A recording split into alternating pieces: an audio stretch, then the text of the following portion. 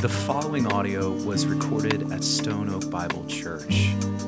For more information about our church or for more resources, visit us at stoneoakbible.com. Romans 15, 8 through 13. And it doesn't really matter if it's paper or electronic. It's still the Word of God, right? Okay, this passage is really, the more I got into it, is really a rich passage. There's so much contained in this small space. And to go back and just review just a little bit, Paul is trying to bring his whole epistle to an end. He's looking at the Romans. He's probably been within 20 years of Christian ministry at this point, and he's brought up a really good issue that he's reiterating again, but it's going to be addressed to a couple of specific people, which we're going to talk about here momentarily. So we've talked about the weaker brother, right? We talked about music. With music, if you get past Rich Mullins, Amy Grant, Michael W. Smith, DC Talk, after that you kind of lose me. But I still respect whatever you listen to. Even Lecrae, the Christian rapper that my brother likes back here. So that's not a problem. The wine versus grape juice, we resolved that issue. Some churches go one way or the other. We do it a particular way here. All of these secondary issues we can discuss, but we do not have to divide over them. And what we're going to be looking at in this passage is a secondary issue, but it's a very important secondary issue. And it's taken Paul 36 verses, really, if you study this, to get to this point of 15, 8 through 13.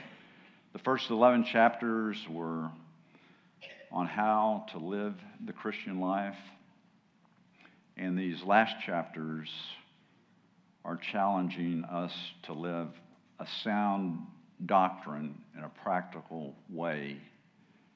Very important. And Paul always, of course, the interest of the gospel is foremost in his mind, and to spread the gospel, put the gospel forth. That's why what he's trying to do. He does not want any impasse, any slowdown because of whatever secondary issues some church may be dealing with. So that's very, very important. And so what I'd like you to do, and this is something that I've talked about with a friend here recently. Sometimes, and we discussed it a little bit too this morning, sometimes we get so familiar with a passage that we kind of tend to gloss over it and almost read it in the context of some sort of a historical novel or something like that. But we have to remember that these are real people going through a real experience. I'm fascinated by the early church and studying it and the progression of the church over the ages. So if you can kind of think about where Paul, once we read this, is in this particular point of time, I think that will help. I don't like to use the word visualization in a spiritual context, but just kind of try to see where we are here in a moment.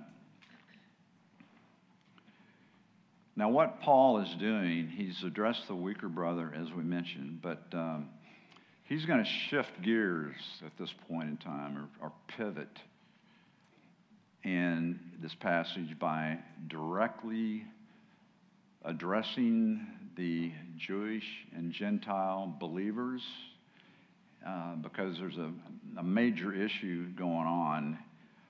And Paul, we're going to find out when we read this, and I'll try to point it out as we go through it, is that he really is using strong language, very stern language. He reserves his strongest language in this epistle, and when he gets to Galatians and the Corinthians, he really gets on him there. But you'll see that in this that there will be points in time where he is just, I visualize him just pointing his finger. But what he does is something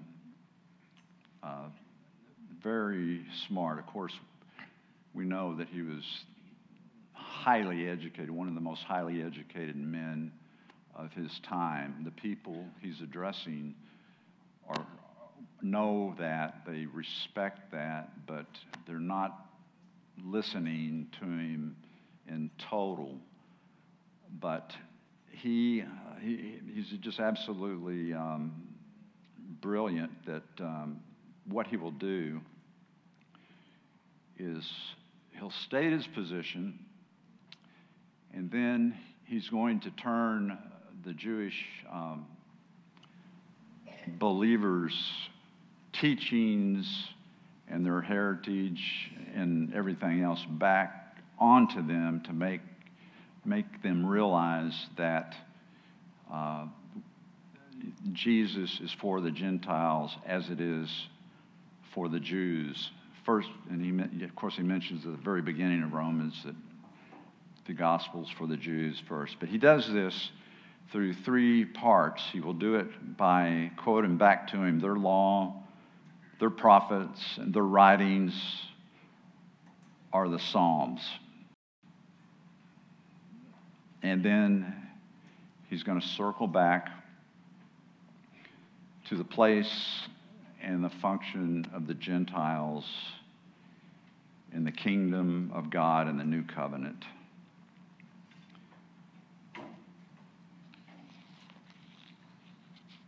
And like I mentioned, Paul is addressing the Jews, and they're really struggling, wrestling with their law and religious traditions.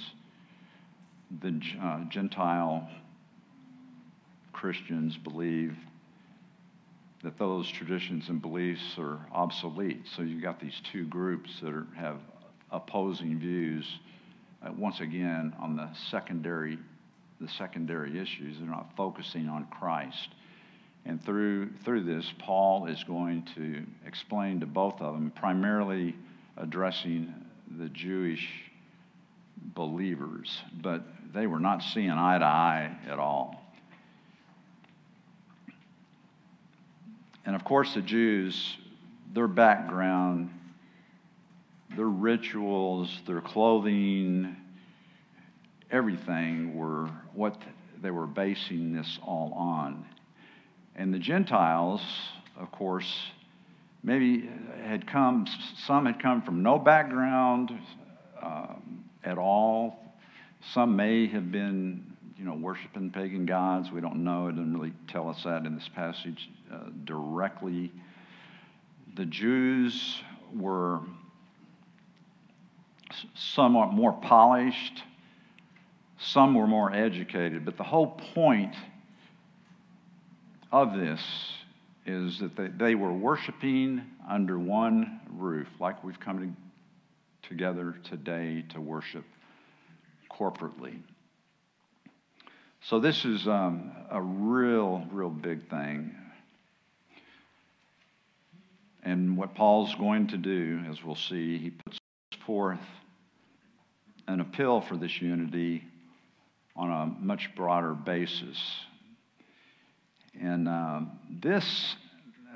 Jewish Christians, they're fighting hard against their temptation of religious snobbery. They're walking around with their nose up in the air because of their long history of their traditions. And the Gentiles tend to regard the Jews as the traditions as being a hangover of the religious past. We have freedom in Christ. We don't have to do this. But this particular issue, it's interesting. If you look further, or if you study church history like we were talking about. This was at the center of a major conflict that happened a little bit further on in the first century. I mean, it was a big deal. But Paul is going to point him back to the words of the Old Testament. Now, first of all, I'd like to. There's a couple of words that I'm going to geek out on that I'll get a little technical on. I'll tell you about that when we get to them. And one of those is therefore. So backing up to verse 7, which is really a main point in this whole passage, it says, "Therefore welcome one another as Christ has welcomed you for the glory of God."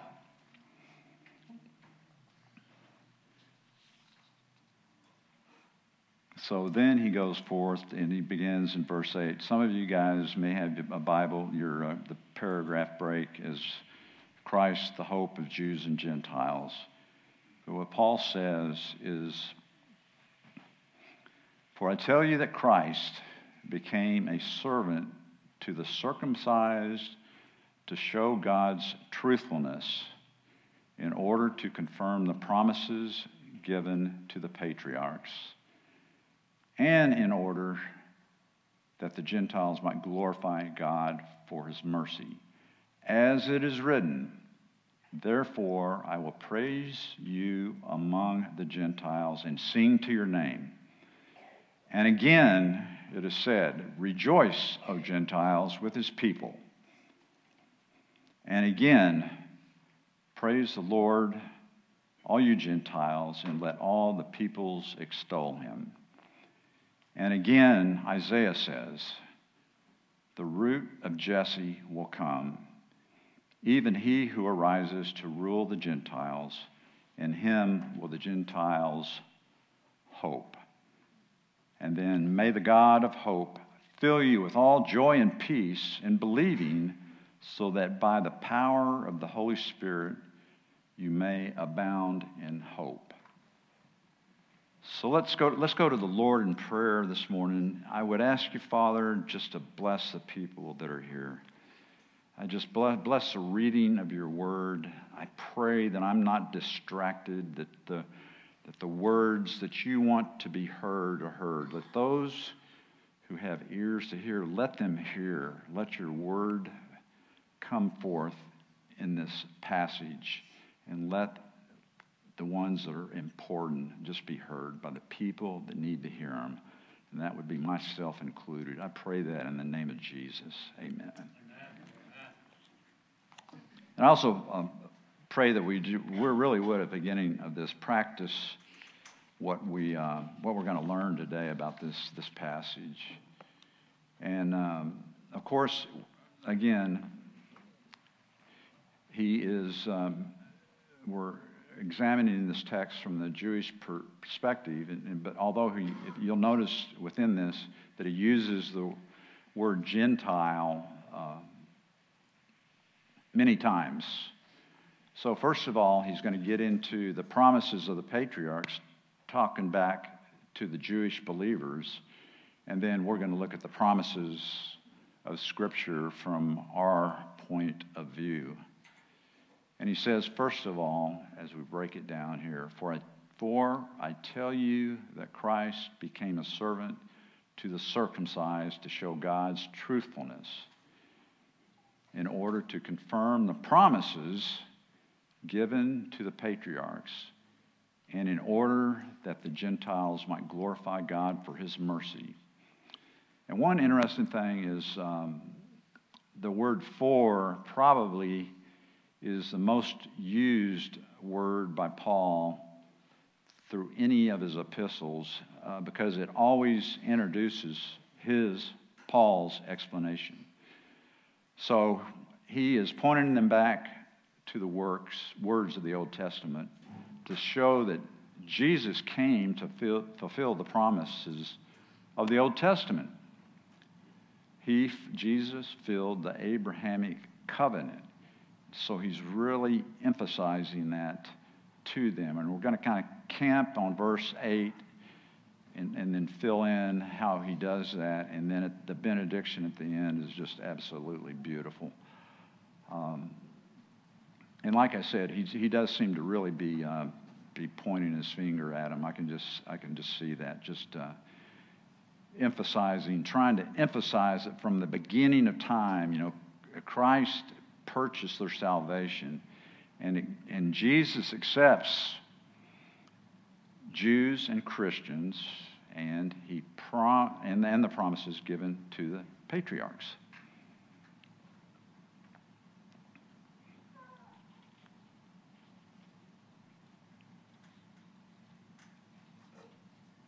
And by confirming the promises given to the patriarchs in order that the Gentiles might glorify God for his mercy, just as Christ accepted us. It's the ultimate example of what we are to follow. You know, he's given the gospel throughout this. There's no loopholes. Despite our sins, openly, graciously, warmly, lovingly, we need to accept one another. Now, first of all, he gets into the writings that he's going to talk back to them. And I ask that you kind of pay attention to that word therefore, and I'm going to explain that here in a second. He says, therefore, I will praise you among the Gentiles and sing to your name. Therefore. What I've learned about this word therefore, it's really kind of interesting. It's a literary device that he uses, and some scholars believe that it may have been used just as a transition point because they didn't really have any other word at that point. But what he's doing here, the scholar Sinclair Ferguson, who our team got to hear one of the speakers here a couple of weeks ago, Sinclair Ferguson states that whenever you hear the word therefore, you should ask yourself, wherefore the therefore? And that's a mouthful, right? Whenever you hear the word therefore, you should ask yourself, wherefore the therefore? In other words, this is a summary statement. And what I find interesting is we started in verse 7. He summarizes what he had spoken about previously. So now he's summarizing what he's getting ready to say, you know, because he's said it before, is what I think. So in that passage, he's referring them back to Psalm 18:49. For this I will praise you, O Lord, among the nations, and sing to your name. It's almost word for word. Now then, what Paul's going to do is talk to them about their law. He's going to proceed to show them their law, and that's going to come out of Deuteronomy, as we'll see. In verse 10, he says, and again it is said, rejoice, O Gentiles, with his people. And Deuteronomy 32:43 says, rejoice with him, O heavens, bow down to him, all gods, for he avenges the blood of his children and takes vengeance on his adversaries. He repays those who hate him and cleanses his people's land. So rejoice. Powerful word. Non-stop focus. By worshiping him corporately. You're going to hear me say that a few times. And then once again, he's going to refer back to the writings. He says, praise the Lord, all you Gentiles, and let all the peoples extol him. Now, again, we're going to go back into the Psalm 117:1, where it states, praise the Lord, all nations, extol him, all peoples. Almost, again, word for word, what Paul is stating. It says, for great is his steadfast love toward us. The faithfulness of the Lord endures forever. Praise the Lord. Now, something about Psalm 117:1 that I found that was kind of fascinating. I don't think it has any significance here, but it may. That happens to be the shortest chapter in the entire Word of God. And it's in the dead center of the Bible. Now, maybe he's doing that to try to get my attention. I don't know. But Paul will go on now and support his position by reading from the prophets. And this, again, is very important for us, too, as believers. And again, Isaiah says, the root of Jesse will come, even he who arises to rule the Gentiles. In him will the Gentiles hope. That's coming from the prophet, talking about the Gentiles, which is Isaiah 11:10. In that day, the root of Jesse, who shall stand as a signal for the peoples, of him shall the nations inquire, and his resting place shall be glorious. So, I mean, he's laying it on them, right? I mean, he's just giving it right back to them and saying, come on, you know, your yes is in Christ. So we need to kind of get beyond this and worship corporately together.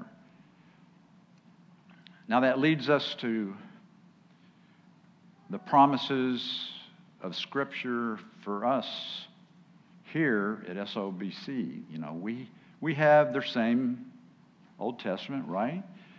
We have the law, prophets, and the writings that Paul has referred to.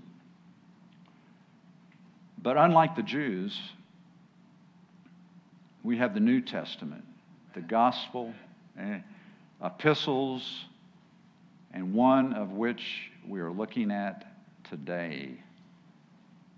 Now, a real corollary verse to this has just popped out at me as I went through this passage. It's 2 Corinthians 1:20, where we find our yes in Christ.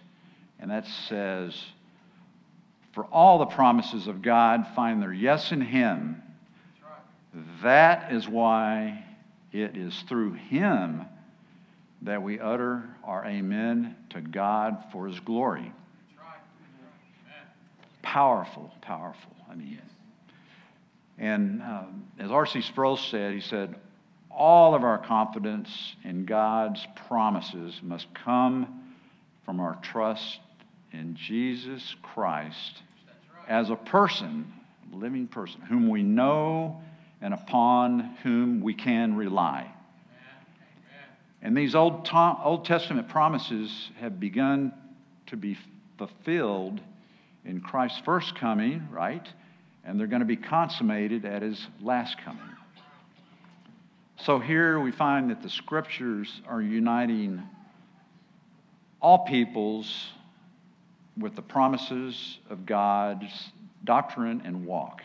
And that this has been the plan of God from the beginning of time. Before he spoke and the universe left into existence, this was his plan for all people to come to a saving knowledge of Christ Jesus. It was set in place, you know, the infallible, oh my gosh, this is so important to me, and I know to you guys too, the infallible, God-breathed, inerrant Word of God. And I know you use it, that's a double positive in there somewhere for you English majors. But it's very reassuring to know that at every turn in this book,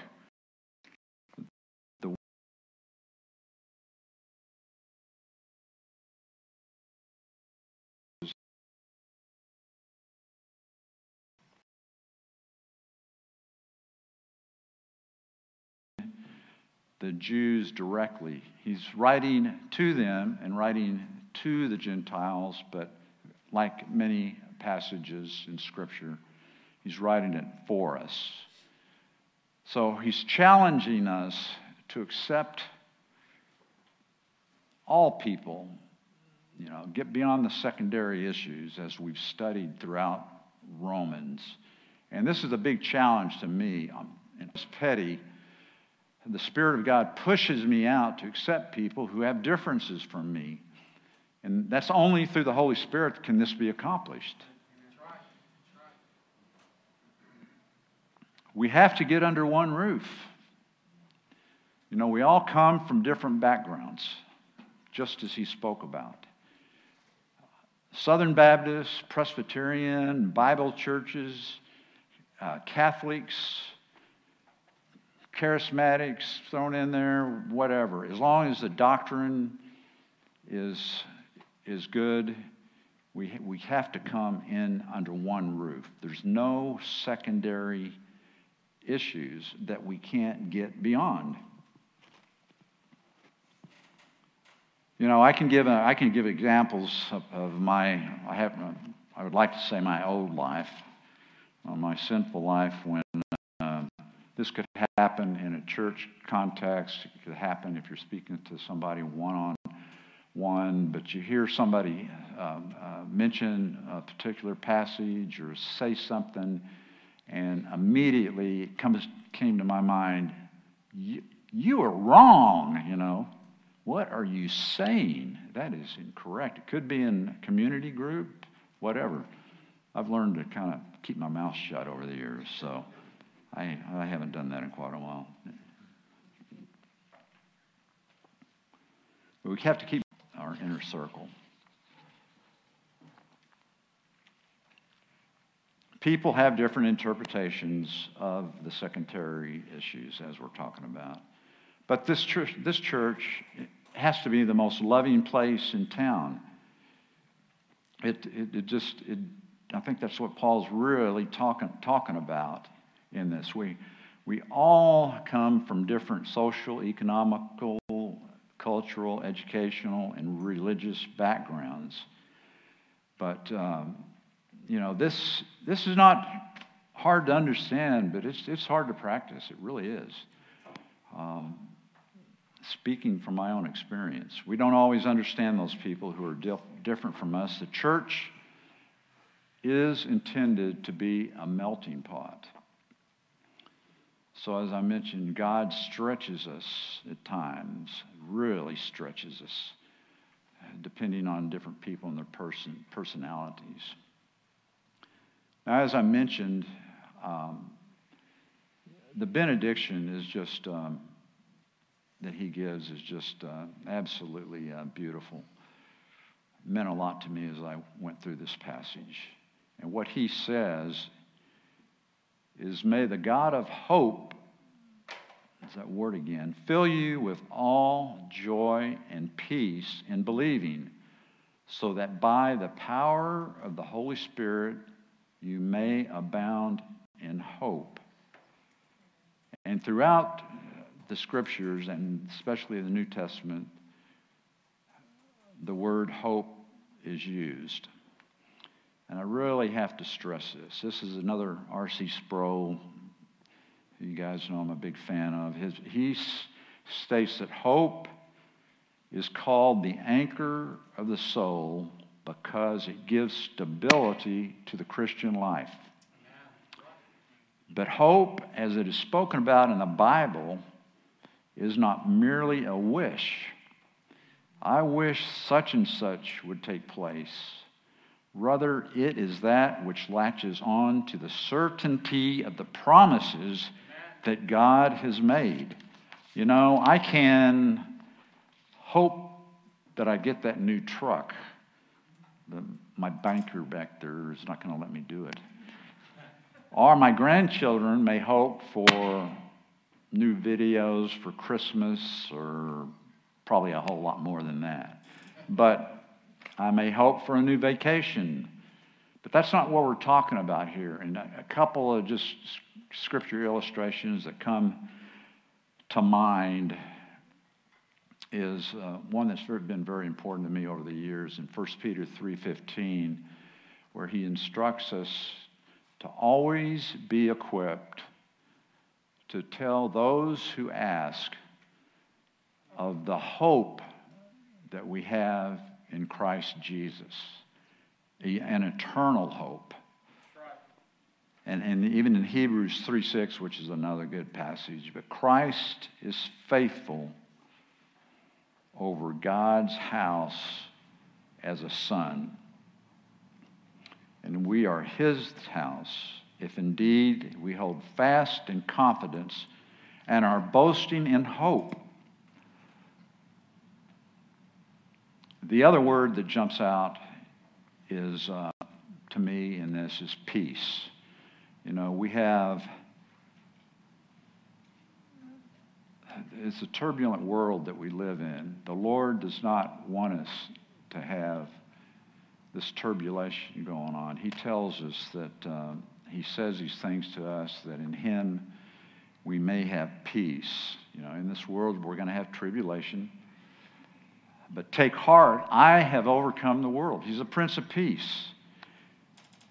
And I experienced this at a prayer gathering we had, a few weeks ago. It was interesting. I hadn't thought about it in this terms. I had not been studying this passage at that time, but the hamster wheel in my head was rolling around with all the family issues, not with my spouse, but the extended family issues, work, everything that was going on. And I don't know, about the second verse, third verse that we got through during this prayer gathering, a sense of calm just came over me. It was unlike anything I had experienced in a while. It was very, very calming. So, just a beautiful, beautiful benediction. And so in closing, wherever Caitlin is, I had to give her there she is. I should have given you more time. I apologize. Please forgive me. I think that another, Eugene Peterson from The Message kind of paraphrases the benediction in a very beautiful way. He says, "Oh, may the God of hope fill you up with joy, fill you up with peace, so that your believing lives filled with the life-giving energy of the Holy Spirit will brim over with hope!" Exclamation point. Just unbelievable.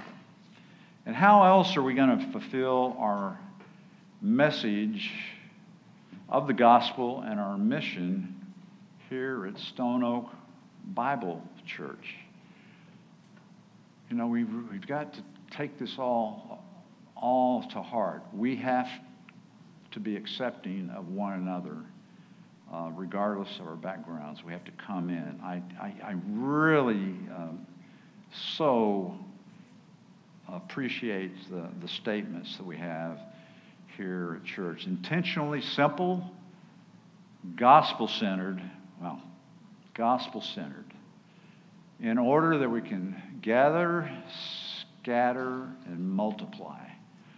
So it is my hope this morning that Jesus blesses everybody in this day, and that we can go together with the hope, the peace, the gospel that we have in Christ Jesus. And amen to that.